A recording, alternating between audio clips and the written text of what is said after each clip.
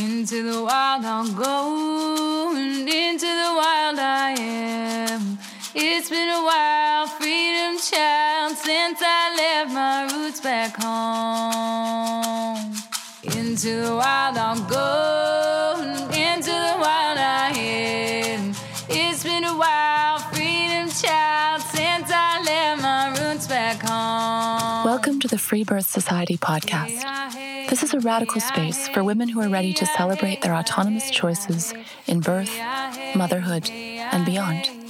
Together, we'll learn about wild birth through personal narrative, we'll explore the politics of birth, and we'll analyze everything that relates to our lives as women from a feminist perspective. Here's your host, Emily Saldea. It's been a while, freedom child, since I left my roots back home.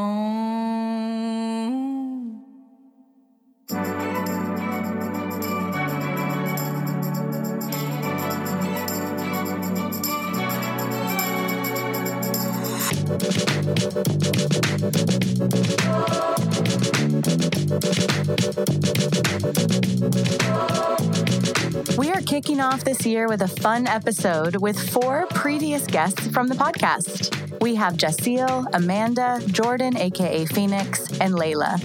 All 4 of these badass women were guests on my first 2 seasons and are back to tell their new birth stories. We get into the challenges of trying to get birth certificates after a free birth, what it's like integrating a new child, having older kids at birth, birthing outside, and sexy labor outfits. Join us for a fun chat with 4 intuitive, wild mothers to welcome in 2021.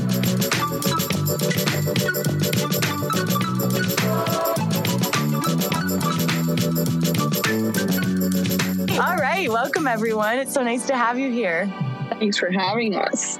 Hi.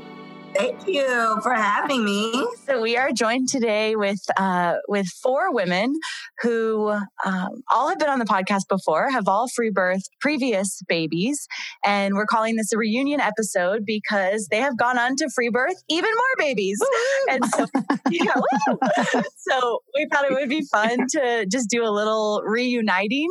So we have 4 women. We have Layla, Amanda, Jacille, and Phoenix. And so today, everyone is just going to share their stories. So let's do a little quick intro of everybody. And why don't we just do it in the order that we said you guys were going to share in? So just share a little bit about who you are and anything quick that you want to offer to the space. Jacille? Hello, my name is Jacille. I'm a mom of 4. I'm 30 years old. I free birthed my last 3 children. And I live in Virginia Beach, Virginia. Awesome. Amanda? Hi, my name is Amanda. I live in Los Angeles, California. I have 2 lovely daughters, and both of them are free birth. I'm 42 years old. I had Juniper at 38 and Acacia at 41. And yeah, it's been a blessing. I'm so happy that I free birthed both of them. Mm-hmm. Layla?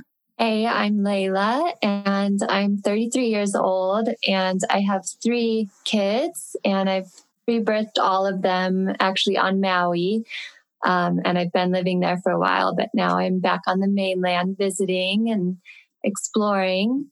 My first free birth was 7 years ago, so, and all 3 of them were immensely different, but profound and just incredible in every possible way. And so excited to be here. Thank you so much, Emily.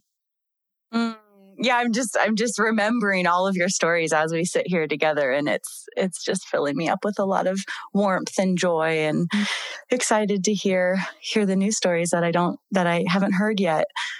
I will put in the show notes for everybody the earlier episodes that all of you were on, so that women can go get acquainted with deeper parts of your story.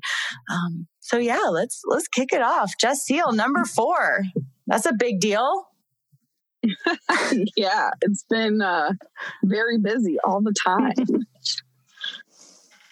So my 4th child, unexpected. Again, I guess that's the recurring theme with all my births. None of them were planned. I found out at a movie theater. I remember. Yeah, I was at a movie theater taking out my older children out, and I had gotten my period once, and I was awaiting my second period. And I had gotten this wonky period. It was like, I got it, but it was really light and weird, and it went away. And then it came back, and I was like spotting, and it lasted like 10 days. So I thought it was just, I'm still breastfeeding and I'm working and I'm doing a lot of things. Maybe it's that. But I had stopped. We were on the base theater because my husband's in the Navy, and I went to the commissary because they sell a super cheap, like $1 pregnancy test. And I was like, let me pick one up before the movie. I'll hop into the movie theater bathroom, piano test real quick, and go into the movie. And yeah, way to watch a movie. Oh my God. Wow. Did you did you whisper it to your husband or what? Did you keep it to yourself? He wasn't with me. He wasn't with me. So I think I sent him a picture and I told him, what the hell? Keep your cum to yourself. And I went, so the entire time I'm watching the movie, I'm just like, thinking about, oh my God, we're going to have a fourth child. But yeah, it was my nipple soreness. I started getting aversion again. And that was how I found out I was pregnant with my third, was that I was having nipple aversion. So as soon as like it all started clicking in my head, I was like, I need to know right now. Like, I can't just wait. I couldn't. I was like, I need to take a test because I need to know. And yeah, that was that. So, we went back and forth on, I did have a really hard time accepting this pregnancy. I went back and forth, deciding whether I even wanted to keep it. And, at the end of the day, we're just like, we know that life will continue and we can work, around it. And as hard as it seems in the moment, when you take it a day at a time, I was like, I started to just accept the pregnancy, but it took me a long time to get my head around it because I wasn't ready to have a fourth child. We had just opened up a new business, a restaurant, and I was the one working it full time. So I was just trying to wrap around my head the logistics of, having a pregnancy, having a new baby, and knowing that I was not willing to work while having this baby. I was like, I'm not willing to have a child and go back to work in 2 months or 3 months. Like that to me was not okay at all. So yeah, I guess our focus shifted into, we need to find somebody to run it for us. So I don't have to be the person there, running it, which we did. But that entire pregnancy, I wasn't really focused on the pregnancy because I was focused on the business and running the business. And it wasn't until I found a manager around November that I finally got to step back and just realize, holy snap, I am pregnant. I'm going to have a baby here soon. And then, the retreat in Dominican Republic happened, and that was beautiful and amazing to finally be able to just, be around other women and soak up the pregnancy. Like, it was almost, I went the entire pregnancy kind of like, it's just another thing there. Like, I wasn't able to just focus on, I'm pregnant, I'm having another baby and bringing this baby. So it took, like I said, it was a long time for me to just settle into, I'm going to be a mother again, and I'm going into this.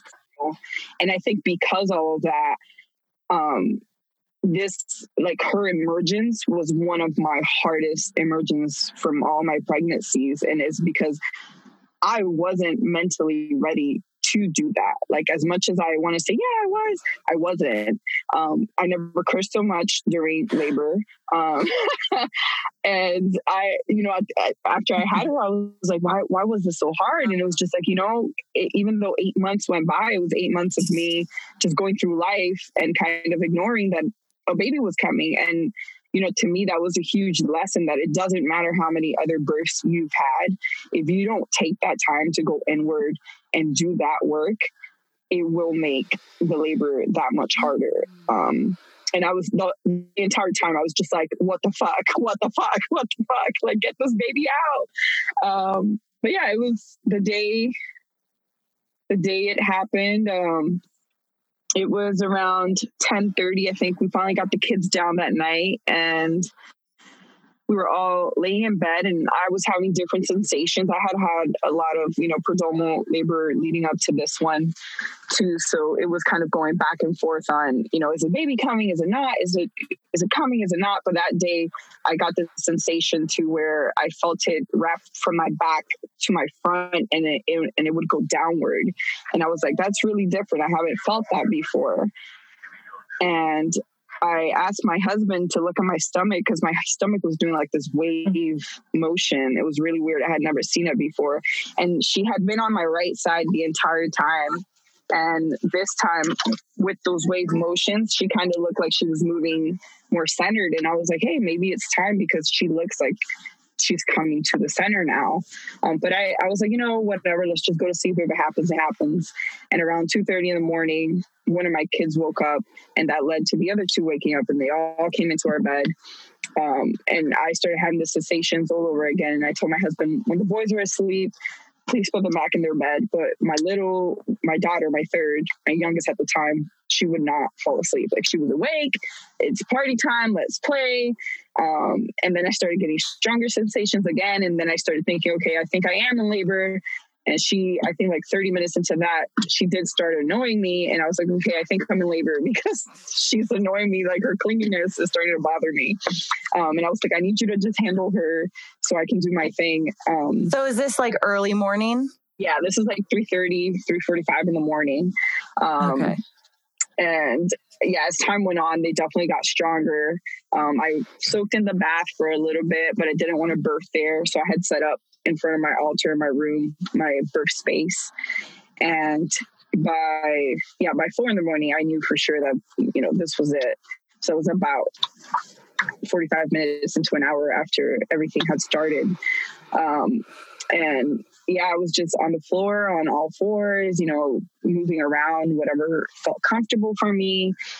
I had given my husband the GoPro at one point so he can record, but he was not paying attention. So he threw it to my daughter, and then my daughter wouldn't give it back to us, or else she would scream. So we never got any recordings or anything. I was like, yeah, sure, just let her have the GoPro. So she was just playing on it the entire time instead of us trying to record the birth. And I had a pillow that I kept hugging and leaning up against, and I was leaning up against my bed, which felt good. And it went really fast. When her emergence started, though, when I didn't even feel the ring of fire, which was, I think, one of my only fears this pregnancy was I don't want to feel the ring of fire. And I didn't feel it. But when she how is that possible? I don't know. I did not feel it at all. Wow. I don't remember feeling the ring of fire. I felt her slip out. But one thing was I felt like she got stuck halfway, and my contraction was ending, and I wasn't willing to wait for the next one. So I roared, and I squatted down, and I pushed her out, and before that contraction finalized. And yeah, she came out pretty quickly, and we didn't know she was a girl. So she came, I was close to the ground, and I just let her slip out of me. And I remember I was in a daze, I couldn't focus. I didn't know what I was seeing and feeling. It was almost like I was somewhere else. I didn't feel like I was there in that present moment. And I had to come back, and I kept touching her and feeling her. I almost felt like I had my eyes closed, but I know I didn't, because that's how hard it was to focus in that moment of what was going on. And I was telling myself focus, open your eyes. See, I was wait, my eyes are open. Why can't I see what's going on? And I was touching her, and I felt her umbilical cord, and I was trying to feel it was a boy or girl. And that's when I finally felt her, and I was there's no balls, there's no penis, it's a girl. and I screamed, I was it's a girl. And my husband cried out, and he started crying because he was so emotional and happy, because we were really hoping we'd had another girl. So we already had 2 boys and 1 girl, and I really wanted her to have a sister. So yeah, and my placenta, while I was on the floor, my placenta slipped right out. It probably didn't take more than 2 minutes before it came out. And that's been the same thing with my prior 2 free births, where my placenta slips right out within 2 minutes of the birth. So normal there, for me. And all your kids were present, yeah? Yeah, so we woke them up probably 20 minutes before her emergence. And they got really excited and they were sitting on the bed waiting and watching, and they were really excited. And I think right before she was born, they all ran away to go watch TV. And I was like, wait, guys, no, come back. Like, what are you doing? Like, it's going to happen. So they came right as she came out. They were all there. And then we turned on the light and they were all just, playing with the placenta and looking at the baby and just like asking all the questions. And it was wonderful, beautiful, simple. And I couldn't have, asked for anything else. And then after that, we got to just lay in bed and eat and relax and enjoy our new baby. So how has it been transitioning to an unexpected fourth? It wasn't as bad, I guess. Like, the more kids you have, it somewhat gets easier. And I had, it was at the beginning of this whole pandemic thing. So one of my biggest fears was being home alone, with the 4 kids. And since it started at the beginning, my husband was on leave for at least 14 days. And then his job said they were all going to work from home and it happened to be 12 weeks. So I actually had my husband home with me for 12 weeks, which was, amazing because I didn't expect that. And that's not something that, I thought I was going to have in-home help for 12 weeks. So it all worked out.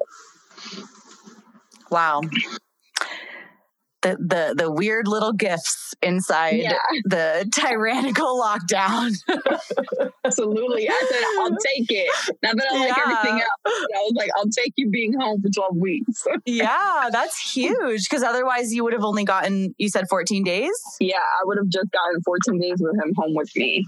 Wow. And my mom came down for like 4 days to like the weekend. She was born on a Wednesday and my mom came down a weekend, like 4 days, which was really helpful too. She like prepped a bunch of meals. I also had friends bring me meals and things like that. So I had support from, some local community and friends.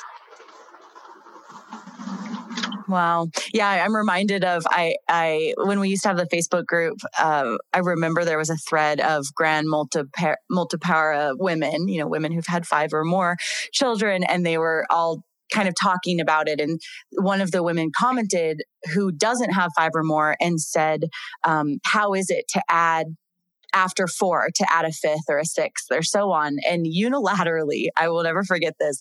Unilaterally, they all basically said, after you've had 4, you don't even really notice. I can say that. How is that even possible? It's like they slowly start doing more. And then, you also stop caring so much about every little thing. And it's not that you don't care, but you realize you can't. You would go crazy. Yeah, it's chaos. Yeah, totally. Like you can't care about every single little thing. So it's just kind of like partially you realize not everything needs to have your 100% attention, and they start growing up and they start helping, and it's a combination of things. Yeah, and I think it's such a joke that this like idea in our culture of enlightenment, is like a guy going by himself out into the mountains, to just meditate with the trees. It's like, no, it is having 4, 5, 6, 7, 8, 9, 10 children, in your home and being able to fully surrender and fully let go and be in that, I mean, maybe that there's 2 paths there, but awesome. And so you have totally wild pregnancies. You don't engage in the system at all. Is that right, Jessiel? For my last one, I didn't, for my last child, I didn't engage in hospitals or doctors or anything like that. I went twice. I went once to the base nurse just to get a confirmation of pregnancy. And I had gone to Planned Parenthood because, like I said, it was a thing. Like, we didn't know if we wanted to get or not. But I ended up just getting, once again, a confirmation of pregnancy, which it's been 6 months. I still don't have a birth certificate because all I had was 2 confirmation of pregnancies. So I'm still dealing with that with the health department here. It's like, hopefully soon. We'll see. I'm still waiting. Every day I check my mail, waiting for the birth certificate. Annoying. Layla, you have a crazy story, don't you, about trying to get a birth certificate was it with your son, your oldest? Yeah, with my first one, just because I was very unfamiliar with the system and how it worked. And so I was living totally off grid without even like a rental agreement. So I didn't have any proof of residency. And then I didn't have any proof that I was pregnant. And then this little boy comes out with like bright blonde hair and like the most piercing blue eyes. And me and my husband have darker hair and darker eyes. And so we didn't even have proof that he was our child. So we went through a year-long process, and it ended up being a late certificate of birth, which it counts as a birth certificate, but it's a different process. And I mean, it was funny. Even the woman that we were working with on Oahu, she found out that we had written a book about the birth, and she read it, and she was even trying to show it to her supervisor. And she's like, see, look, they wrote a whole book. It's a true story. Just look. And they still wouldn't even give it to us. So it was so hard the first time, but then the second two were so easy. And it took a long time actually for me to go in with this last one, like 4 months or so before I went to see Emily, you know, the man at the vital statistics office. And he's like, why did it take you so long to come in? And I was like, I couldn't think of her name. And he just laughed, and like, it was no big deal this time around. Yeah. I just got it that day. But yeah, it's tough sometimes. Yeah. You have to like, you submitted like photos of you pregnant? Yeah, everything. I had to get letters from like reputable people on the island that had lived there for a long time that proved that I was pregnant. And it was amazing. God. That's why I joked to my husband, because they sent me a letter. I said, I should just send them a picture when she came out and we're all bloody on the floor together. Yeah, just like the crowning photo. I was like, what do they mean? And then, believe me now. that is, and then maybe they'll stop asking. Yeah, it's crazy. All right. So, Phoenix, welcome. Well, hello. I am Jordan. I'm also known as Phoenix Wild on Instagram. And I live here in Hawaii with my family. We're on the island of Kauai. And I have 3 babies. My first birth was 27 hours. He was an attempted home birth, crazy story. And last 30 minutes ended up being born in the hospital. And my 2 daughters were born here in Kauai on the island, and they were semi-free wild births, also crazy stories as well. And yeah, my girls were 4 hours, so 27 both to 4. So I don't know if it was the island there, and yeah. Yeah, I can't wait to hear this third one. We'll make sure to put all of your previous episodes in the show notes, so this will be a fun way to catch up on all of it. Okay, great. All right, so it happened so quickly. I'm like, how old was my daughter when all this happened? But she was 1 when I conceived Meta, my third daughter, and we already had back-to-back. My son is 4 now, but my oldest and my second are 18 months apart. So that already happened quick. And we were, thrilled and overwhelmed and excited. They were all consciously conceived, so we knew that they were coming. So we thought we were good for a little while. And busy with 2 toddlers. And my husband ended up going on a trip to visit his great-great-grandfather, and actually knew for some time that he was going to be there to help him transition. And yeah, he ended up being there with his great-grandfather and, great-great-grandfather. And in his transition, he's in his 90s. He's like an ancient dude, yeah. So yeah, he goes and I don't know if he's met him before, if this is his first time even meeting him, but he goes over there, travels over there, so I'm home with the kids, la, la, la, la. And while he's there, I mentioned to him before he mentions to me, I'm like, I think we're going to have another baby. And, I'm saying this to him and he's like, I'm expecting him to be like, okay, chill out, And he's like, whoa, I also got the same feeling.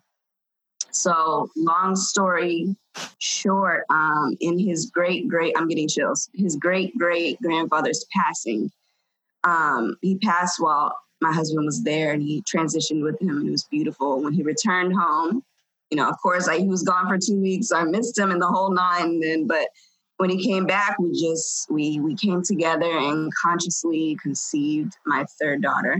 And I will never forget just the feeling of conception. The wind blew the door in. It was crazy.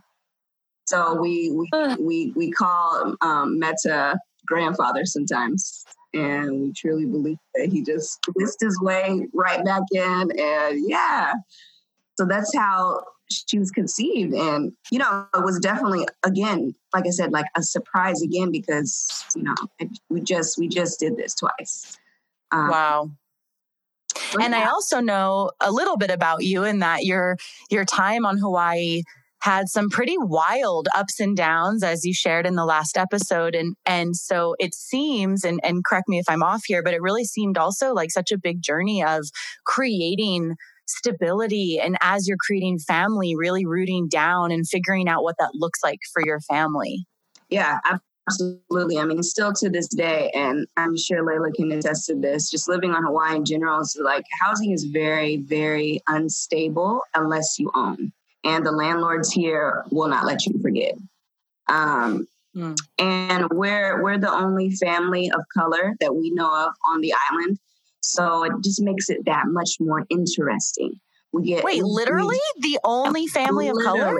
Literally. There may be other families, but there's no completely Black family here on island. So it's just a very unique situation. And we don't like to call it racism every time we have to move or we have to transition. We don't like to do that. We're not used to that. But it's definitely, the harassment, the prejudice, people thinking that we're selling drugs or that we're too loud or that we're doing all these things, and we're just we're trying to create stability for our family. So yeah, even this, I've moved 4 times this year since Meta's birth. So yeah, that's the lifestyle on Kauai. And so it still was that way when Meta was born, the house we were in. When I was pregnant with her, I knew I was not going to give birth to her there. And Antoine at the time was super frustrated because we just got there, right? And he was like, no, we're going to have the baby here. It was a great, beautiful house. And I was just like, no, I don't know why, but we're not going to give birth here. And we ended up leaving that house shortly before I gave birth to another place. And I gave birth closer to the water. And I think that's what she wanted anyway. So, okay. Wow. So what's your pregnancy like, and how do you arrange your birth? I'm remembering now from your previous story that you had met a really wonderful woman and you went and birthed at her place with your second child. So what do you arrange for this baby? Yeah, so for my second, we were homeless at the time. So we were kicked out of our place when I told our landlord that I was in labor, that my water had broke. She asked us to leave. So we immediately had to leave. And the woman who I gave birth, she opened her home to us, and I gave birth at her home with the help of our midwife, Aubrey Jones. She's amazing. And she also did my third birth. So so we reconnected with her for the third birth, and we kind of, we're like, yo, we got this, we only want you to be there if we ask you to be there. And she was completely down. And, but I would say my third pregnancy was, I wouldn't say my worst, but I didn't really like being pregnant each time. I'm not really one of those people that's like, pregnancy is great. I'm very uncomfortable, very emotional. And the third one was just really intensified. It's really, really hard for me to be pregnant and to be a mother to a 3-year-old and a 1-year-old. It was just really, really difficult for me. I was really, really tired. I remember taking naps every day for at least an hour, and then still being just tired. And I also was raised to make everything from scratch. My mom was making breads and cheeses and all kind of things. So naturally I do that. It's hard for me to go to the store and buy these things. So I'm doing all this stuff. So I was just busy and exhausted and and grumpy. And I really honestly didn't really think about birth until I was like maybe 6 weeks away. And I actually started YouTube blogging it, just my experience, because I realized that I wasn't really focusing on the birth aspect since I was, I had this in the bag. I really wasn't worried about anything until about the 8th month. And then I started having feelings of fear actually at birth. It's like, well, hold up. I do this again. I just started feeling like panic and like, doubting myself, it feels silly because it's like the third birth and I should be like,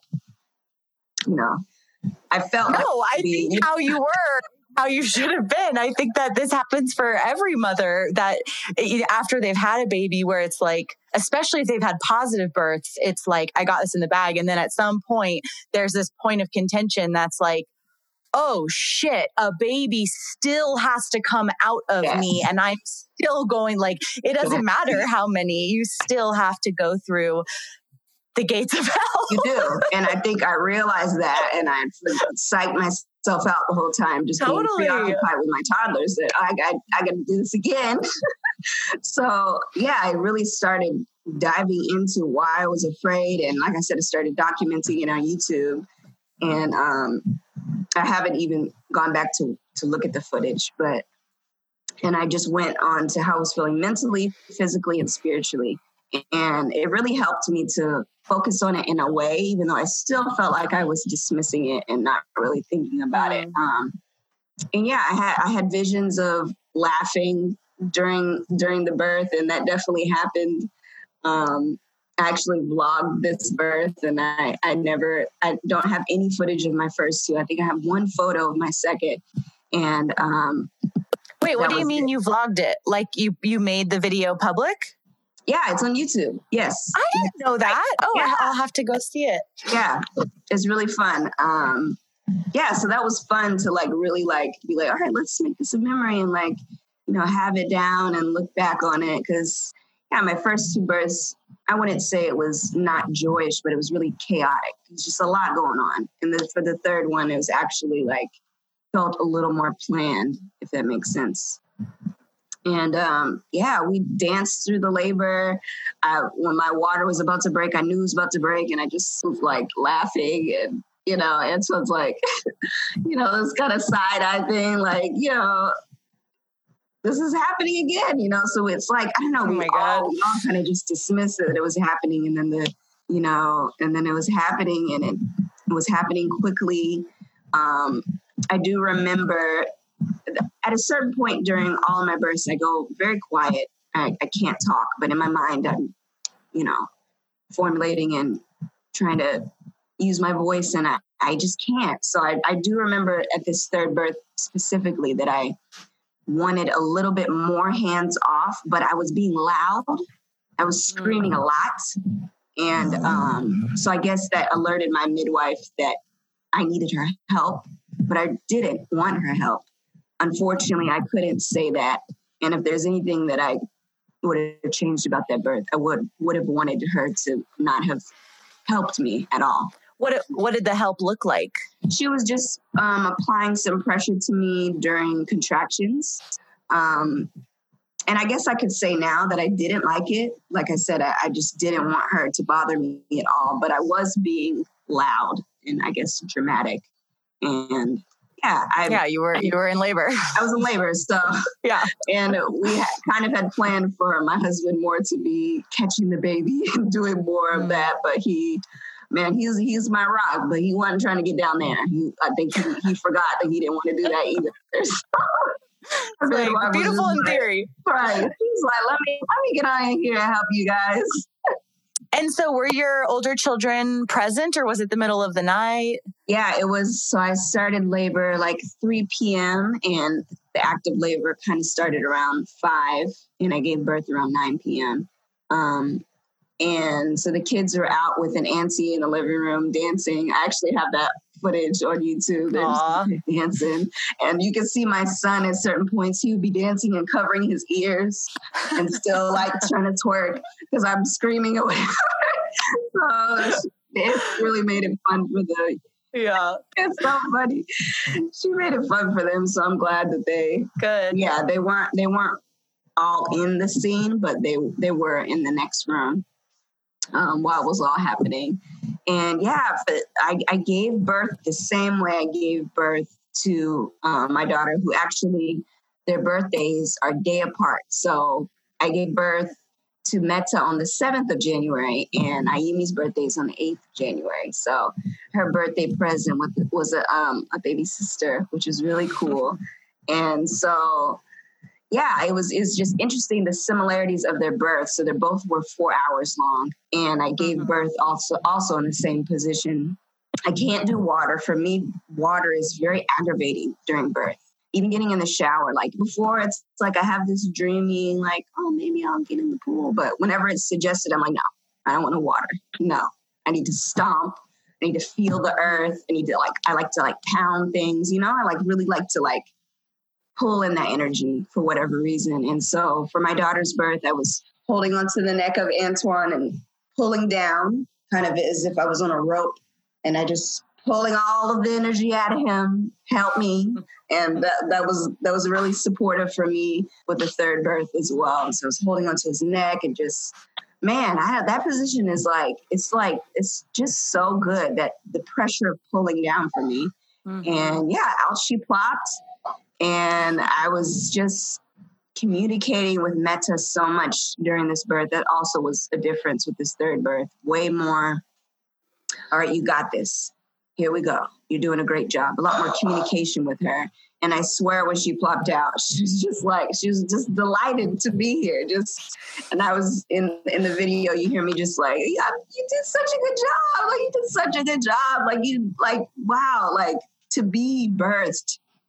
What an accomplishment. You did that. I was so proud of her.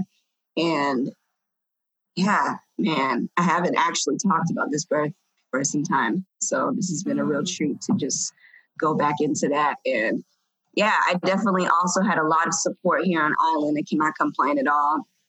The day I went into labor, I had one of my sisters on the floor scrubbing my floors for me, because I just wanted everything just clean. Yeah.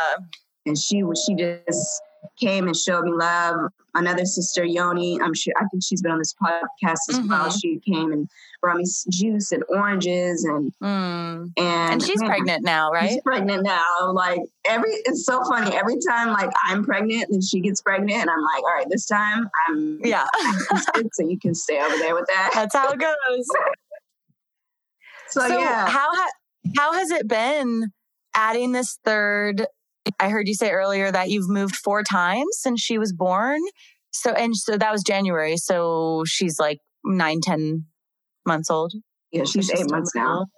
8 months. Okay. So, right. Yeah, I could do basic math. So how has it been adding a third, being a mom of 3 small children? And it sounds like you've had to move a couple times. And how has it felt in your family to be a family of 5 now? Yeah, I would say the hardest time for the transition for us had to be the first week when she was here, where, I'm obviously in bed, not moving, not doing nothing. And we just kind of was like, this is kind of fucked up. This is a lot. Why are all these children here? What did we do? It just felt like so much. And we just were really questioning, what did we do? They were running everything. And we were I just felt like a bad decision was made. Oh my God. Jessiel, do you relate? Jessiel's laughing. I think she might relate. Totally. My husband, just yesterday, my husband was like, where did all these kids come from? Are they going away anytime soon? I'm like, no. I was like, they're ours. All 4 of them. That's funny. But that lasted for a little while. And then afterwards, she just became this just so cutie for the kids. And they just started becoming interested in her. And right off the bat, right? For my first with my daughter, he had no interest in her for 8 months. He did not like her. But Meta, because she has an older sister and naturally she's nurturing, I think that really changed the game. And Nakomi now, he's that's his baby. And they also look exactly alike. And so they just have like a really great connection in all of them. So I think that's really what's helped our transition, that the children like each other. So like they're just, yeah, thank goodness for now, right? Until they start sharing clothes and yeah, we'll see. So that's been supportive for our transition. You know, it's definitely chaotic every day. There's no kind of routine. We have things that we want to get accomplished every day, and sometimes they get accomplished, sometimes they don't. Totally.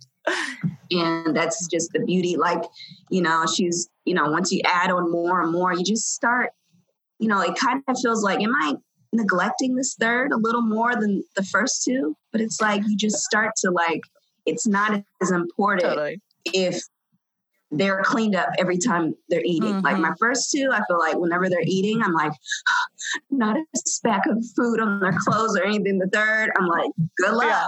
Good luck. Like, after you're done, we're going to go hose off in the sink. It'll be okay. Yeah, I never ever bought any like canned baby food. Like, you know, it's all organic that I'm getting, but any of like any packaged stuff, I never did that. But I've been exploring that with Meta, because it's helpful. It's like nice to just throw it into the pile. I can't be making stuff from scratch all the time, you know. So it's definitely like, I feel like I find my self-care times way easier with the third, because I'm not prioritizing giving my all to the kids, you know. I'm working on this with my two toddlers. You guys go outside and play. I don't care if you're arguing. I don't care if you need something. I'm going to clean the house right now and have this time be with your sister, not screaming toddlers in your ear. Yeah, and this is also about, you know, your family growing as like an entire organism, where it's not just about you and the baby, which obviously the pregnancy is, the birth is, and early postpartum is. And I think the larger your family grows, it's like one big living organism, you know, and yeah, I think that makes a lot of sense. Yeah, and the more confident you are as a mother, and the more, you know, other people are involved, meaning the siblings. Yeah, I think that it just everyone's finding their place within the family. You know, I think Nakomi way more about his big brother role. He really feels confident about it, because he actually can do things he's for, you know. So he's doing things like he can help feed the baby. He can get things for me. He can help his sister. He can, you know, work on his own behavior to be a good example for his sisters. And it's just so awesome to see them all just find their roles. And yeah, they're all sleeping like in the bed together. Like I said, I'm kind of trying to get out of their bed, and yeah, they're just, all three of them are in one bed. All three of them. I'm having that's like so Meta. Cute. Yeah, the bed's up against the wall, and Meta's like by the wall, and the two are kind of like bordering the side, and that's where I would be and my husband would be, and you know, we're trying to sleep together in a bed by ourselves. Actually, it's like the goal right now. Yeah, because what I've learned is that the newer baby, you know, the waking up to nurse thing, sometimes they're not waking up to nurse, they're just waking up to see if you're there. Or they're waking up to go pee-pee, you know, so either or. So I'm just checking to see if she's peed instead of just offering the breast. That's something, I'm not offering the breast every 5 seconds like I was for my first two. I'm just not doing that. I'm not. Because they're not all needing that.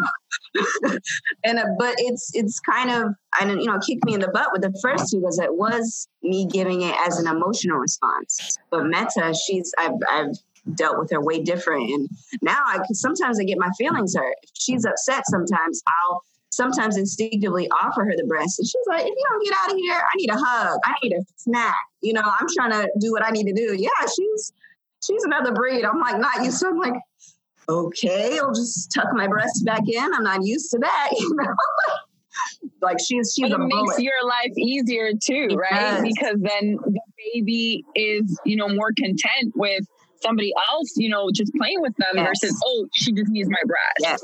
Yes. I've noticed that too, having more kids and not going to the boob for every because they cry, because they move. Oh, they need a boob. It's like, no, they don't always need a boob. They don't.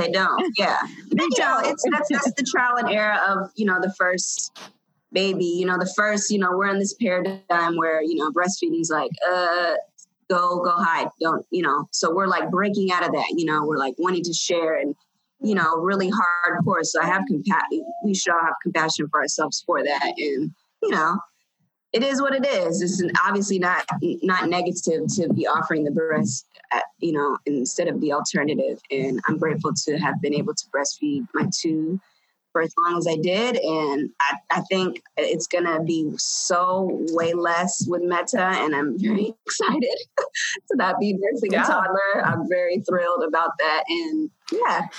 And we have to be open to new iterations and every baby's different. Who you are when that child comes is different. And it's all kind of part of the one living organism of the family. You're a different stage of motherhood with each child. And it's beautiful to be open to that and to let each story be different. How could it not be? Yes, I agree. Awesome. Cool. Well, thank you. Yay. Thank you for having me. Love hearing it. My little minions waking up. They're like, what you doing? All right. Amanda, two little girls. How are you? Yeah. How are you doing? I thought both of them would be boys. I thought I'd be a total boy mom. Really? Yes. I was way off, which I think the longer that I have them, the more I realize it's something I need to, they're teaching me. Because I think I was very disconnected from my femininity. So I think they're here to help me reel that back in. Awesome. Juniper was, I guess, 2.5 but almost 3 when I conceived. I conceived in April of 2019. Yes. Right. And I actually had heard about the retreat, I think right before I figured out that I was pregnant. And I was like, yes, I'm going. I'm totally going to the retreat. I signed up, I paid my money. And then I realized I was pregnant. I was like doing the math in my head. I was like, oh, the baby's going to be like maybe a month old when I go. Is this going to be possible? Oh my God. Also, just spoiler alert to the very end, you were still pregnant, like 3 weeks before the retreat. And I was emailing you like, no pressure, but have you had the baby yet?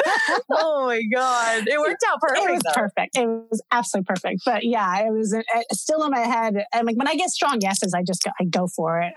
So I had to check in. I was like, okay, I'm pregnant. Should I just read back and say, can I get my money back? I don't think it's going to work. But I was like, no, this is going to be perfect. I have to do it. So yeah. And she was the total like mascot of the whole retreat. This like perfect 3-week-old baby laying in the flowers and leaping. She was like a, but it's close enough. Yeah. Oh, was she 5? Yeah. Why did I think she was 3? She's so tiny. She's so little. So how was your pregnancy? It was good. I did a wild pregnancy. My first time around, I did the obstetrician check-ins. But still had a free birth. That was my plan the whole time. But being the first time mom, I was like, I'll just go and be checked out, which, in my first story, you'll find out that was the wrong choice. But so this time I went to, did total wild pregnancy. I didn't even take a pregnancy test. I just knew I was pregnant. Just like Jacille said, I could feel my nipples were tingling, and I was still nursing Juniper at the time. So yes, I was nursing Juniper at the time, and I just had this huge aversion to nursing her. And I'd never had it before, and just felt really creepy. Like, this is wrong. I don't like it. I had to talk to her about it. I was like, I'm really sorry, but I don't know if mommy's going to be able to nurse you much longer. This doesn't feel right. She was sad, of course, and I realized I didn't have my period. So I was like, okay, I must be pregnant. And I was like, I don't want to take a pregnancy test. I'm just completely wild and just see how it goes. And I told my husband, I was like, I think we're pregnant. We didn't do a conscious conception, even though I knew about it, but I could have had a strong feeling that this was the year we were going to do it anyway. So in some ways I knew that another baby was coming. And the pregnancy went really well, just the same as Juniper. Like I don't have morning sickness. I didn't have any like adversities to anything. So it was very pleasant. I've enjoyed being pregnant. There was one moment about 28 weeks. I don't know if I had food sickness or something, but there was just one night I just had this I almost felt like I was going in labor. Like I was pacing and I felt very nauseous. And I felt dizzy. Yeah. And so I started looking up the symptoms, which you should never do. But of course it talks about maybe you're preeclampsia. And I was like, maybe it's a check. Maybe I need to drink more water. I need to eat more food. So I think the first time around, I was way more into making sure I was doing everything right. And I was listening to more about medical things and what to expect. And this time around, I was more about intuition. So it's interesting that the comparisons, the first pregnancy, I was more in my head. And the second time it was more about my heart and how I was feeling. So obviously it was completely fine. I just started drinking more water and I had more food in the morning. And I don't know what it was, but didn't matter. I just checked in and knew everything was fine. So yeah, and the pregnancy was great. Trying to think. So yeah, Emily had emailed me, I think, December 30th, I think. I was like, hey, are you still pregnant? Yeah, but any day now. And because I didn't have a wild pregnancy, I still needed to get a birth certificate because I'm going to the Dominican Republic. So I had to get a birth certificate because I needed a passport to go to Dominican Republic. So otherwise I would have not even worried about getting a birth certificate. But in state California, you have to have a physician or midwife confirming the pregnancy. And I had the hardest time finding a physician or anybody wanting to just give me a letter confirming that I'm pregnant. I went to 3 different free clinics. The doctors wouldn't even come in and see me. The nurse people would take, do the blood pressure, take your weight, ask some questions about why I'm doing what I'm doing. And then I'd send them the documentation directly from the Vital Records office, what I exactly need. You just your name, when's your last birth, your period, and confirming that there was a pregnancy. They could have just given me a pregnancy test or whatever, but none of them wanted to do it. None of them refused. No, we don't want to be held liable. What? Hold liable for confirming that I'm pregnant? That makes no sense to me. Yeah. So I had the hardest time finding somebody. I ended up remembering Stu Fishburne. What's his name? Fishbein. Yes, thank you. From previous podcasts or my studies back in 2015 when I was first pregnant, and he was still in Santa Monica. I emailed him and he's like, yeah, no problem. Come on in. Of course, he's a little pricey because he's a private practitioner, but it was worth it to me just because of having the peace of mind. And he actually ended up coming the next day after Acacia was born. Very hands off, he didn't even touch the baby.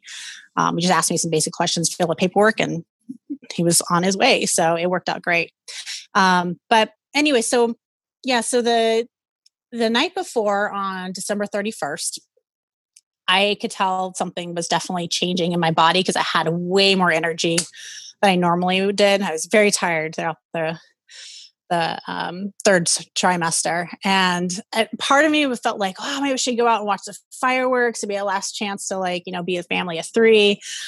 And there's this beautiful fireworks in Marina Del Rey. And we usually have to walk a 1.5 miles. And my husband's like, I don't know, because if we have to walk there and then walk back, and you tend to have babies pretty quickly, I don't know if this is a good idea to go out the night before, or, you never know what happens. So we didn't go, but I was remembering up all night, just having a lot of energy, and I had a hard time sleeping. And then the next morning, we always have a tradition for on January 1st, we make breakfast, and we have this jar of memories. So we pull out memories of the year and read them to each other and just remember the good times that we had the year before. And we watched the Rose Parade. So that's just what we do every year for January 1st. And as I was watching the Rose Parade, I was sitting on the couch and cross-legged, and normally it's very comfortable, but I just kept moving around and I couldn't get comfortable. And I was watching the parade, and nothing was like, I felt like I was in a daze.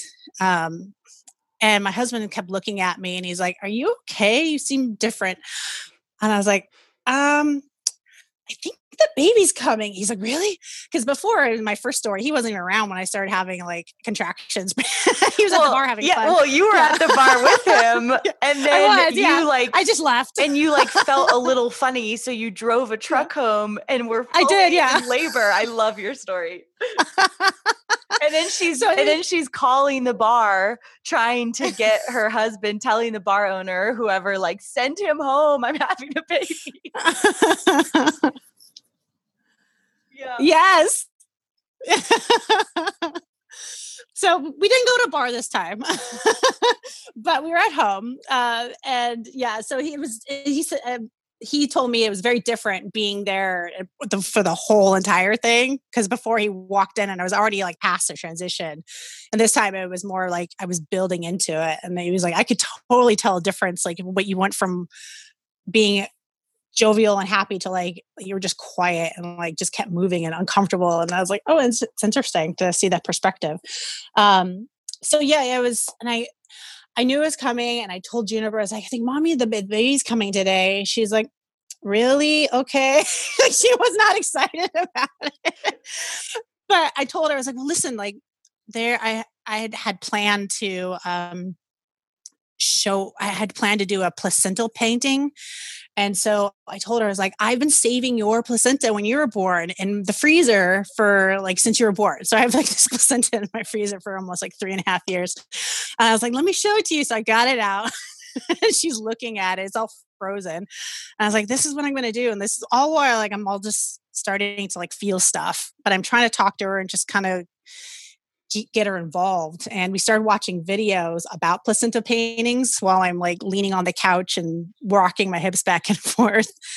And so we watched these placental paintings, and I was like, you can pick the colors that you want. She's like, oh, this is cool. I want purple and green and silver. I was like, okay, no problem. And eventually it got to a point where just like being next to her, trying to have a conversation with her just wasn't happening. And my husband ended up putting on some like fun music, dancing together. And even the music started being really annoying because it was like, fun, happy music. And I wanted like something a little more peaceful and calm. I was like, I got to change the music. And he's like, okay. I changed out. I was in my pajamas and I wanted to feel sexier or prettier. So I put on like a purple sarong and a lacy bra. And I started just pacing up and down my hallways. And I think at one point I stopped and I started being really loud and primal. Like with Juniper, I was just very quiet and peaceful and reserved. And this one is just the transitions was a lot stronger. Like with Juniper, it felt like more like a rolling a wave, like a body wave. And this one felt like it was a wrench, like a towel being wrenched. It was a lot weird, just different feeling. So yeah, I once I got the pretty, like felt pretty, I was walking around. I wanted to be outside and in the sunshine. I love picturing you in a lacy bra and a purple sarong. It's such an amazing labor outfit. And so I wanted to be outside. I wanted to feel the sunshine and like feel my feet on the rocks. And eventually, I felt dripping. And neither one of my pregnancies, I had like a strong, just like a splash. It was more just like a peeing basically. So I was able to be like, I don't know. I really wanted to see it more.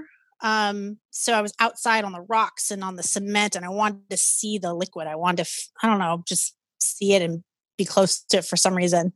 And eventually I got to the point where I knew that it was time. And I was like, I told my husband, I was like, okay, turn the shower on. I'm ready. It's go time, basically. And I did the exact same thing. I went into the shower. I was standing up. I almost broke the handlebar on the shower this time. I was pushing down on it a lot more than I was the first time around. And I told him I wanted to see the emergence of the head. So I'd gotten this mirror, but not thinking that when you have a hot shower on, it fogs up a mirror. So he really couldn't see anything anyways. I think I had him like brush his fingers over it so I could see a little bit of it. But yeah, and I kept telling him, take pictures, do some video. And he was like, but I need to be here to catch the baby. I was like, yeah, I know. Because I didn't want to catch it this time. Or the second time. I didn't catch the first time, but I felt more concentrated on holding on to the wall and versus like trying to reach down and catch the baby this time. Yeah, so I remember as the head was coming down, yelling out to Juniper, your baby brother or sister's coming, come look. And she yells back, no thanks. Because she's in another room like watching something. She was not no interest in it whatsoever. I think she was scared too, because I was kind of yelling and making animalistic noises. So I think she needed some to her own space too.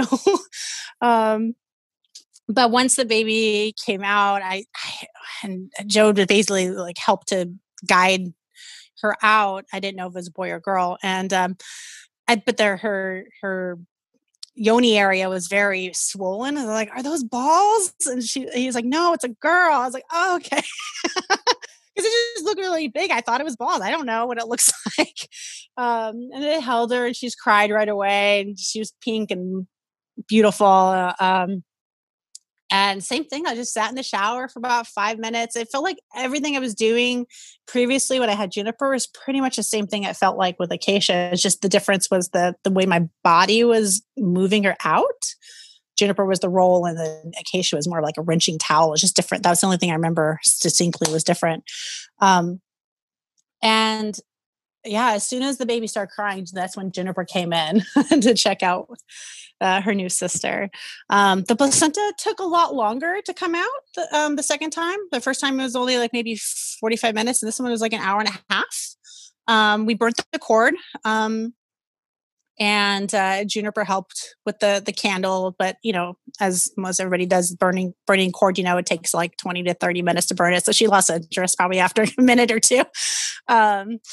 And yeah, it was wonderful not having to feel I had to go anywhere. Because the first time I was like, we got to go to the hospital. We went like 5 hours after Juniper was born. And it was so lovely just to be at home and just not have to think about doing anything else other than enjoying the baby and being there. It's huge. It was a huge difference. And I loved every part of it. I loved, it was short, same as Juniper's was like, I guess from start to finish, it was 5. And then Acacia was about 3 hours, start to finish. So it was definitely, I think the hardest part was just not being able to feel like I got enough like spiritual energy. Like I felt like it just was so fast. Like I didn't have a chance to really like just be, but I think that I really enjoyed just like birthing by myself. Like I didn't want any other energy there. And most like half the time I was telling my husband to like take Juniper away so I could be by myself for a little bit. Yeah. So I have to ask, when you got into the shower, did you keep your Lucy bra on and your sarong or were you totally naked? No, I stripped down. The beautiness of it was no longer needed. I was ready to get in the water and just get wet. Yeah. Get it over with. Yeah, totally. Awesome. So yeah, the hardest part I think was afterwards. We had to focus quickly on getting the birth certificate in order to take this trip. So I had to do an emergency, but like expedited trip down to the Vital Records office in Los Angeles. And then we had tried to get the passport, but Los Angeles expedited one was closed, or there's a waterlog in their printer. So we had to drive down to San Diego for a special trip and spend 2 days there. But it was fun. It was worth it. Whoa. Like whatever we had to do to get this passport, we did it. And I'm so grateful that we went to that retreat, because it was absolutely magical, like a wonderful way to spend my postpartum with all the women and the energy. the food and just, wow, the beauty there. I'm looking forward to hopefully doing that again sometime. Yeah, little did we know the world was going to explode right when we all got home. God, I know. We're supposed to all be heading to Bali soon for our next one, but that's not happening. Well, you know, we got this land now in the Southeast, so we'll just have to recreate the vibes on the land that we got. So if nothing else, you can road trip to our magical place and we can do it there.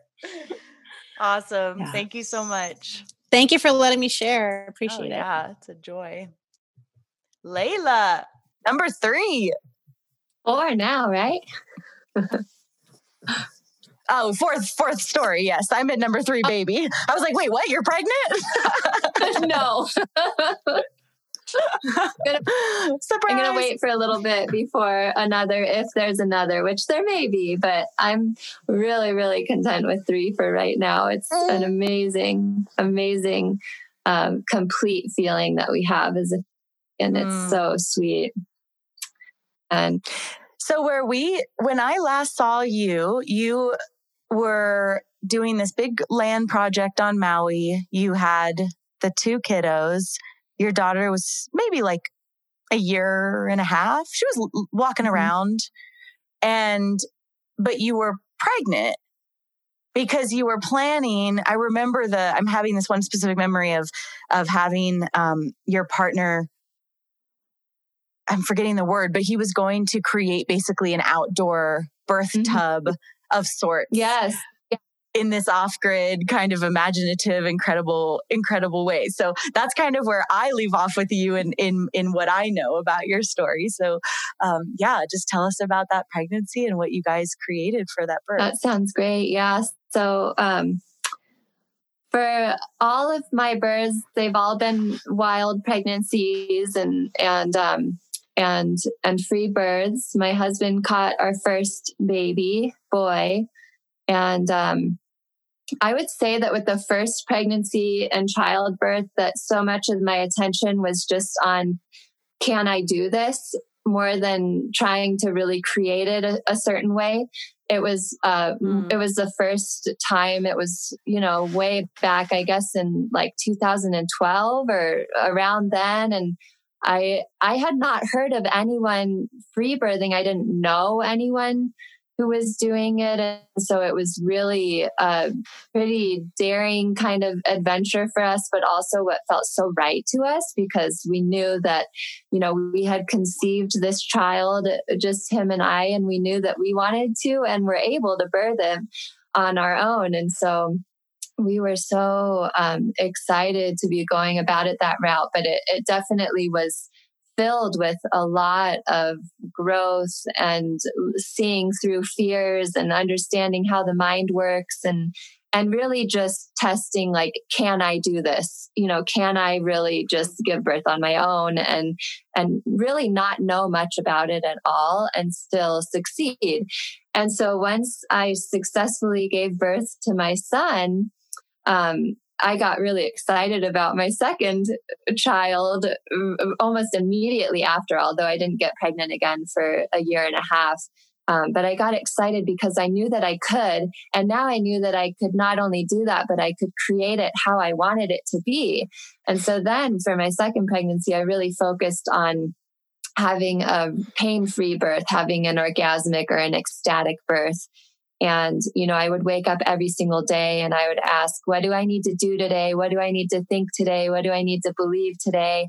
What do I need to eat today in order to have an ecstatic birth? And it was everything. It was my everything. Every moment of the day was going towards this. And I had the good fortune of not really needing to or really wanting to work during that time. I kind of had left graduate school and I wanted to just be pregnant and just enjoy it and just enjoy motherhood and not be focused on a career for a few years until I was ready. And so anyways, I ended up, in the previous podcast, I share a lot about how I literally laughed my second baby out, my girl. And she was still in her amniotic sac, and the bubble burst as she was born into this water underneath this bamboo tree. And it was so magical. And when I gave birth to her, had what I consider a really profound kind of awakening experience that was almost too much for me. It was almost, I almost felt too open. And I felt like any of my past trauma that I had that I was holding in my system was like so profoundly trying to leave, to the degree that like at times I almost, was just overwhelmed with like joy and tears. And I knew that there was a lot of healing going on, because I not only knew that I could free birth successfully, but I also could create an orgasmic or an ecstatic birth. Yeah. And like heal. Yeah, exactly. And that was part of it, was like, I wasn't just wanting to have an ecstatic birth. I was wanting it to be the most fulfilling birth possible. And I didn't realize that with making that intention, with setting that intention, that there would be some hard work that needed to be. And so after I gave birth and I was having all these different experiences, I created this nonprofit organization, which I was kind of working on when we first came together. If you remember, Emily, Loving Birth Organization. And it was kind of like a nonprofit that was created with tons of free resources and information that were about, really trying to provide a lot of information and support to women who, I believe, any woman that goes through pregnancy and childbirth, no matter how they do it, has this awakening experience and has the potential to heal all of their past trauma that might be still in their body and really move forward into this just incredible motherhood experience if they're able to have the time and the space and the support to process it. So that was a really big deal for me. So I was creating this free telecourse, and I got really, really immersed in it. And to the degree where I was like waking up in the morning and doing my morning meditation. And I was like, okay, so if I were a pregnant woman and I was going through my first trimester, what would be really supportive for me right now? And I was really placing myself in that position. And it just so turned out that it worked. And I became pregnant. And it literally was like just hand in congruent with this telecourse that I was creating.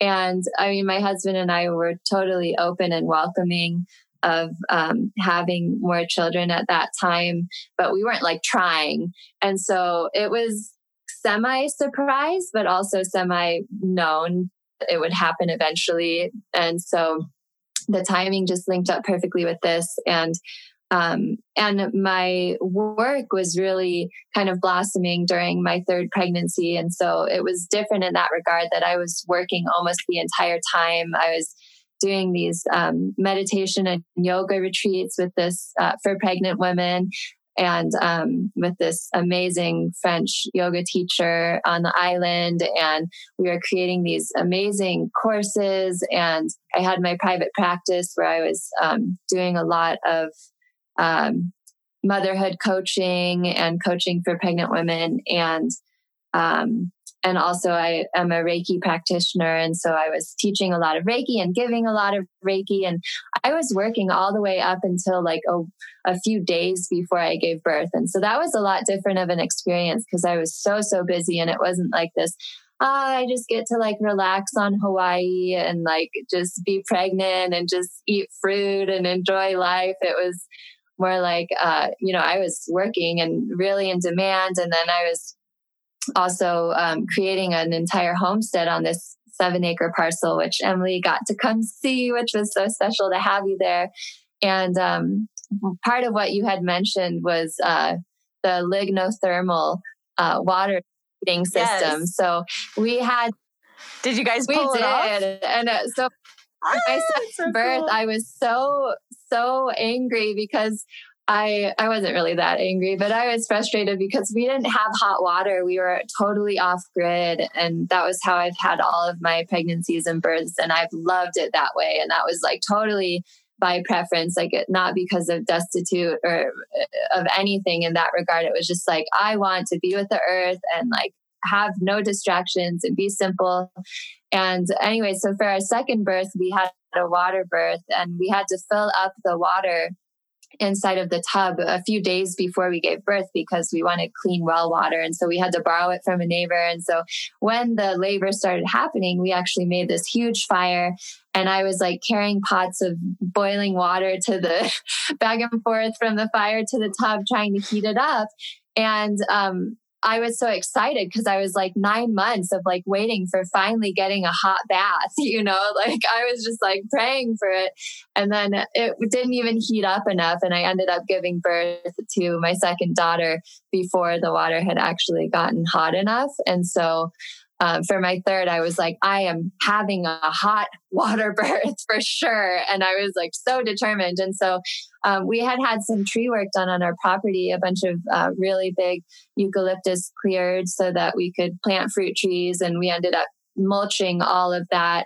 So we had these heaping piles of mulch, like humongous piles. And my husband and I would sit there at sunset and we would see these piles steaming. And we figured that there was heat that could be utilized in some way. And so after doing some research, we realized that the decomposition of the wood was actually creating heat to a degree that it could actually heat pipes up and give us hot water. And so we dug out this, what we called Maui's first hot spring, and we lined it. I surrounded it with all of these beautiful rocks from these really special places around the island. So it was super blessed. And yeah, it was a hot bath that I got. And it was so nice. And, so anyways, backtracking a little bit, the pregnancy was so full, and I had the great pleasure of being in some circles with you, Emily, while you were pregnant, and then also while I was as well after you had gone on to give birth. And I remember just utilizing this technique that you were sharing about what would your ideal birth look like. And I really took it seriously, and I really kind of tuned in. And I remember saying I wanted it to be a really, really easeful birth because my second was kind of almost too fast for me. And I wanted to really take my time and enjoy it and just have it be a gradual, easeful process. And so I just saw it, and I saw it happening during the day, and I saw it happening outside and beautiful weather. And it was exactly what I imagined. It was exactly right on. The only thing is that the labor was very long. Like I should have specified probably because it was super. Like how long? So the day that I went into labor was the day before she was born. And wow, third births are so weird. Yeah, they are. And as you know, we didn't have a due date for this one. And so it was a lot different of an experience in that regard too, which I could talk about if we have time. Yeah, please do. Also, I just really quick want to, Jessiel, do you remember how long your third was? Was it like a weird one? My third and fourth were both 2 hours. Oh, sure. Okay. That's fast. Like you just can't really figure it out after.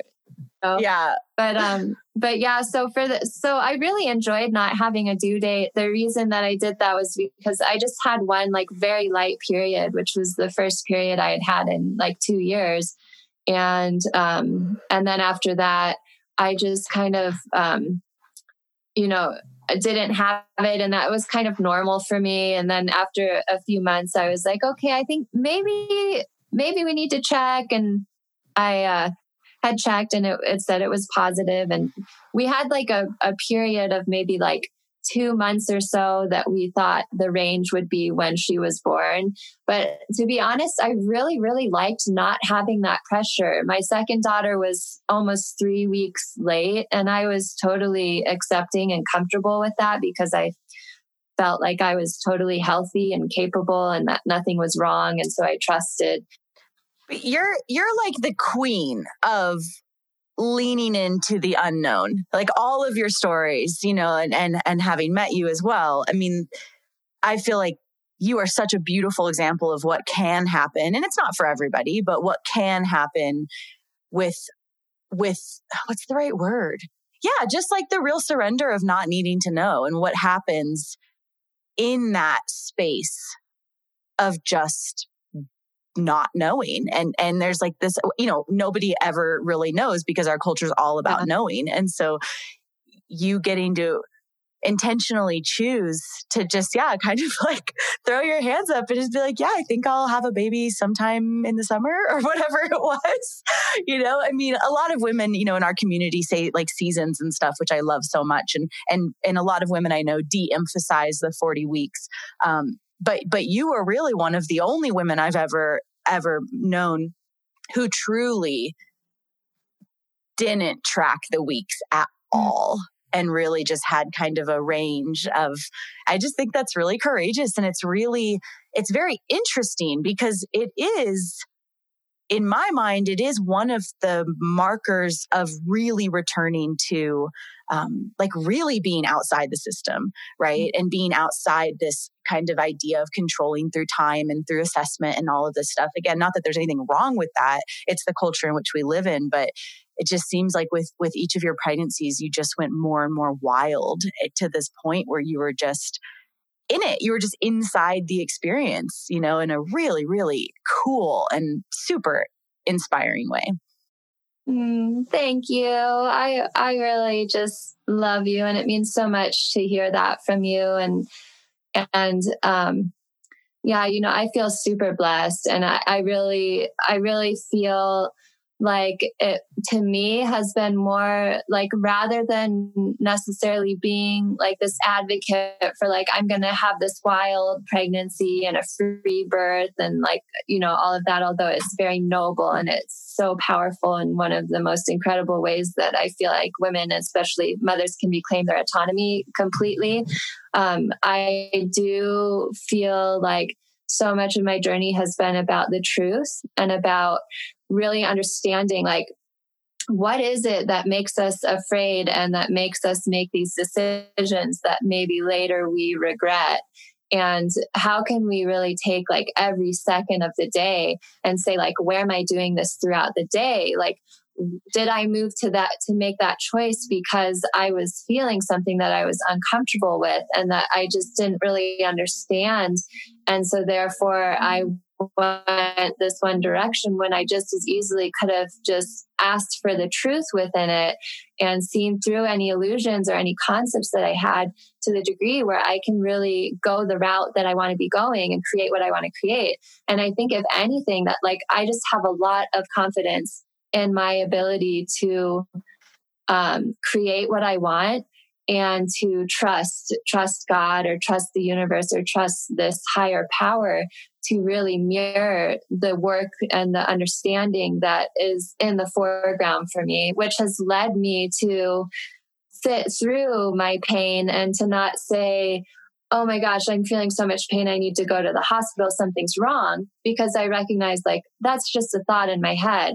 And what happens if I can just be with this fear and I can see, where does that take me? Does it take me, to the hospital, or does it take me to right here? And then once I pass through that fear, what decision am I going to make? Am I still going to feel like I need to go here or there and get this confirmation? Or am I going to be okay and just keep trusting and see what happens? And in my experience, Emily, with all of my pregnancies and my childbirths and life in general, the more that I trust and the more risk that I've taken, the more that I am just filled with blessings.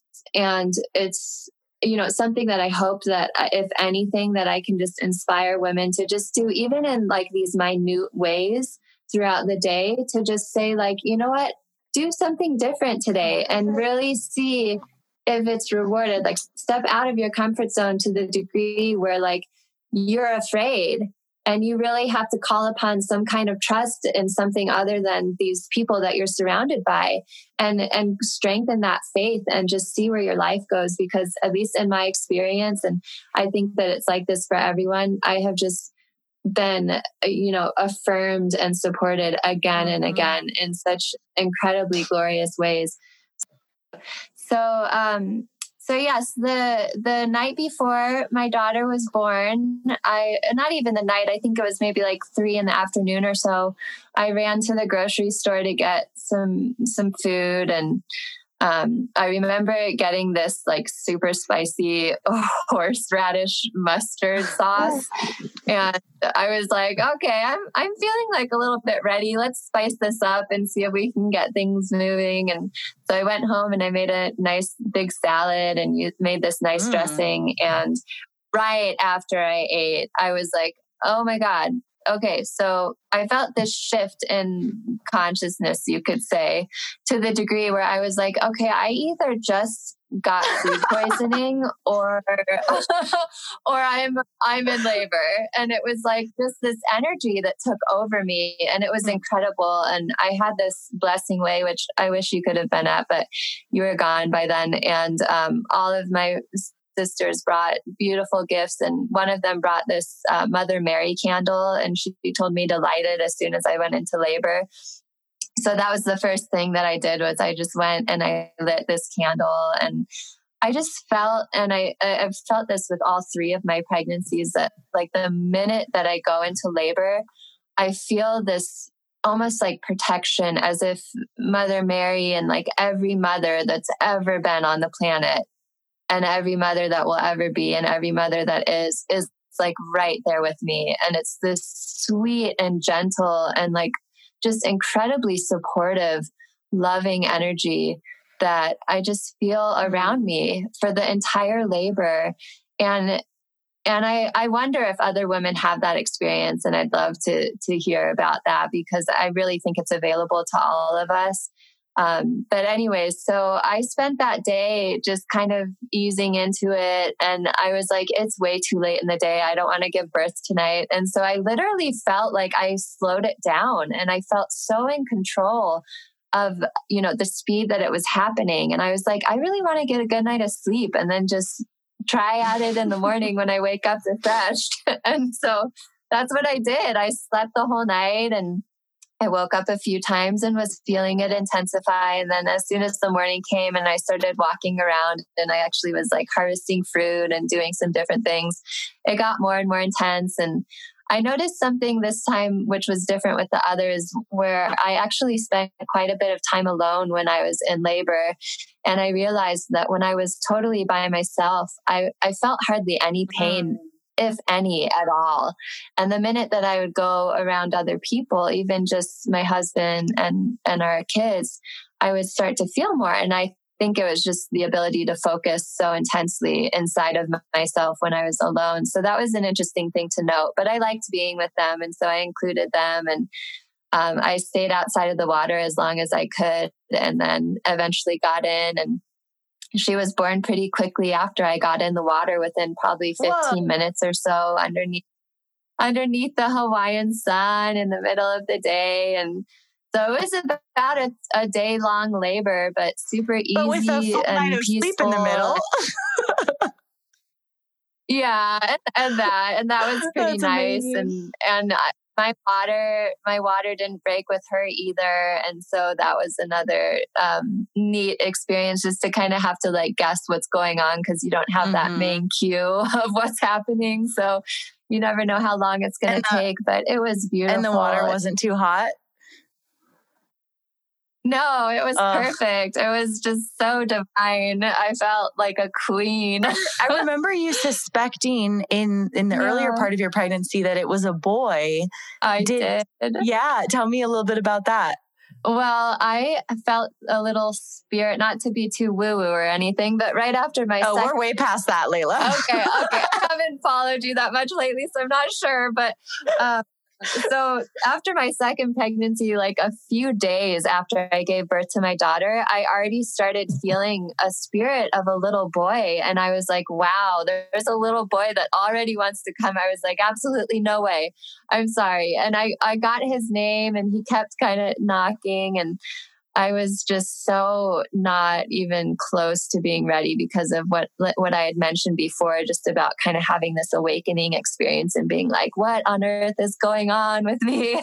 And just wanting time to process and integrate that. And so I was like, you know what? If you, little guy, want to go on to another family, please do, because I'm not even close to ready. And So anyways, a year had gone by or more, and I just kind of assumed as soon as I got pregnant that it was him. And also this little girl, the third being, was so energetic and really felt exactly like my son did when he was in my womb. And so I kind of energetically assumed it was a boy, but it turns out she was a girl. And I was so happy because I really deep down wanted another girl. And I'm so in love with her. She's like such a little tomboy, just fierce little, just angel, but like so independent and just tomboyish, but also really feminine and gentle. And she's so beautiful. And so I was super surprised and really happy. And that's why it took so long to name her as well, because I was kind of shocked. And I also lost a bet to my father because I told him that I would come visit him if it was a girl, because I was so sure that it wasn't. And so funny. I still owe him some money, and That's funny. Other than that, I was so thrilled. So when you birthed her outside in Maui's first hot spring, was your partner and your kiddos around, or were you alone, or I'm trying to picture it? Yeah. So my husband was with me and my son was with us, and my daughter had fallen asleep taking a nap. And so she wasn't a part of it, but yeah, my son was, and it was amazing. I was totally just like, you guys be quiet. I want to be in my own zone, Yeah. And they just were there with me. And I actually didn't birth the placenta until they left. They were by me for maybe 15 to 20 minutes after the birth, and it wasn't coming out. And I was just ready to get it out because I really try to focus on that immediately after I start feeding them. And I really want to get that out in proper timing. And so I was just, like, you guys, I'd like a minute to myself. And as soon as they left, it came out like a minute later. So I think it's really just about focus and just really having the space to be able to do that safely and in the right time. Beautiful. So how has it been adding a third? What is that? I heard you say that it feels really complete, and you were obviously on this special piece of property in Hawaii, which sounds so lovely. So how did the kids adjust, and what does it feel like now to be a family of 5? Well, it was so smooth, and we had such a beautiful little ceremony and baptized her with some Valley River water a few days after a kahuna came, and it was so incredible. And then, so just a really smooth transition. My eldest son and my daughter are so helpful, and we got this little wagon. We call it like a little farm wagon, and she loved riding in that. And so we put a bunch of blankets in there and just drive her around the yard wherever we were, whether we were working in the gardens or harvest fruit, or, at a certain point, my husband and I built this entire temple that is just incredible. It took our whole 3 years of being at that land to be able to get all the wood and harvest it the way we want to and craft it the way we want to. But we actually rose the roof on our own, just my husband and I,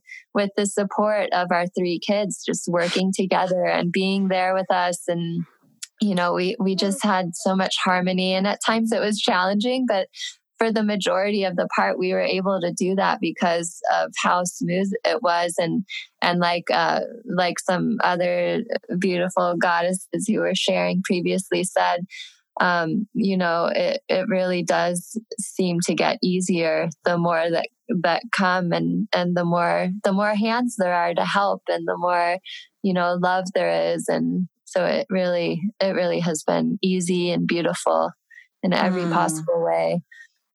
I like those words. Yeah, me too. Yeah.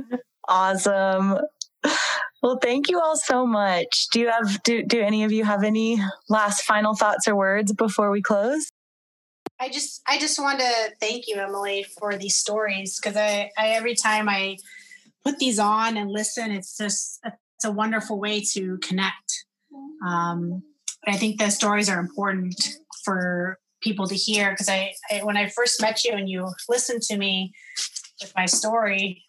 We walked around that Echo Lake, I don't know how many times, but you were willing to just be there and listen. And it was wonderful. And that was the one you actually mentioned that's when you wanted to start the podcast. And I was like, yes, please, we need more stories. And you did it. And I'm so wonderful, thankful, and proud. Oh, thank you. Yeah. Thank you all for being a part of it. It really just continues to be true, that we learn best through personal narrative. And there's really nothing quite as inspiring to hear other sisters, live to tell the tale of their power and of their choices and of their ups and downs and their victories and their, what's possible, and gosh, I just, there's so many cultures, communities, places around the world that are rapidly losing birth, like normal birth, generations of lineages that are C-sectioned and milk's not coming in. And I mean, just this is happening. We're losing birth, if we see it that way. So this has just been such a fire of hope to watch how this just spreads and to hear all these different stories. And, like Layla, I love how you pointed out that it just kind of, these weren't exactly your words, but that it just kind of occurred to you that you could do this. I love hearing that so much because it proves that this is inside of us and this is the great remembering, and that it doesn't, I meet so many women, in the last couple of years that it just occurred to them, which is very powerful if you stop and think about it. I mean, it's super cool if you come to Free Birth through the podcast or through something else, but how amazing that it just occurs to some women. How special. And that it actually proves the point that this is inside of us and this is ours to claim and to be, should that be in alignment for us. Thank you, Emily. All right. Well, thank you so much for your time and for sharing these beautiful stories. I know that they will be deeply enjoyed by many. So thank you. Powerful. Love all of you. Mwah. Thank you. Love you. Love you, lady. Bye, everyone. And that's it for today, my sisters. Check out everything we do, including one-on-one and group coaching. Learn about our private membership, in-person retreats, and more on freebirthsociety.com. Our online courses are on freebirthsocietycourses.com, including our flagship course, The Complete Guide to Free Birth. Don't miss the Radical Birthkeeper School if you're ready to become the authentic midwife that women are searching for. Together we rise, and the revolution starts inside each of us. Our opening song is by Shyla Ray. And now I'll leave you with our Free Birth Society theme song, Wild Woman by Aruba Red. I honor you for the wisdom you held, the ancient traditions of plant medicine and womb magic. I feel the spirit of the ancestors as I place my hands upon my belly. This sacred portal will be honored. Eons upon light beams of survival, withstanding the eradication of our power by design. I will not allow the separation of our young to be forced upon me. My sisters will no longer birth in captivity. The picket line redefined from burning our wild women to paralyzing us and drugging our babes. Strapped down in a clinical white bed, drying up the milk from our breasts. Keep your needles. My family will never again be doomed to chase those dragons or your poison. We reject your fear. We choose love. Everything with intention. Death, ascension. I will fly and bring her back from the stars. Conscious conception.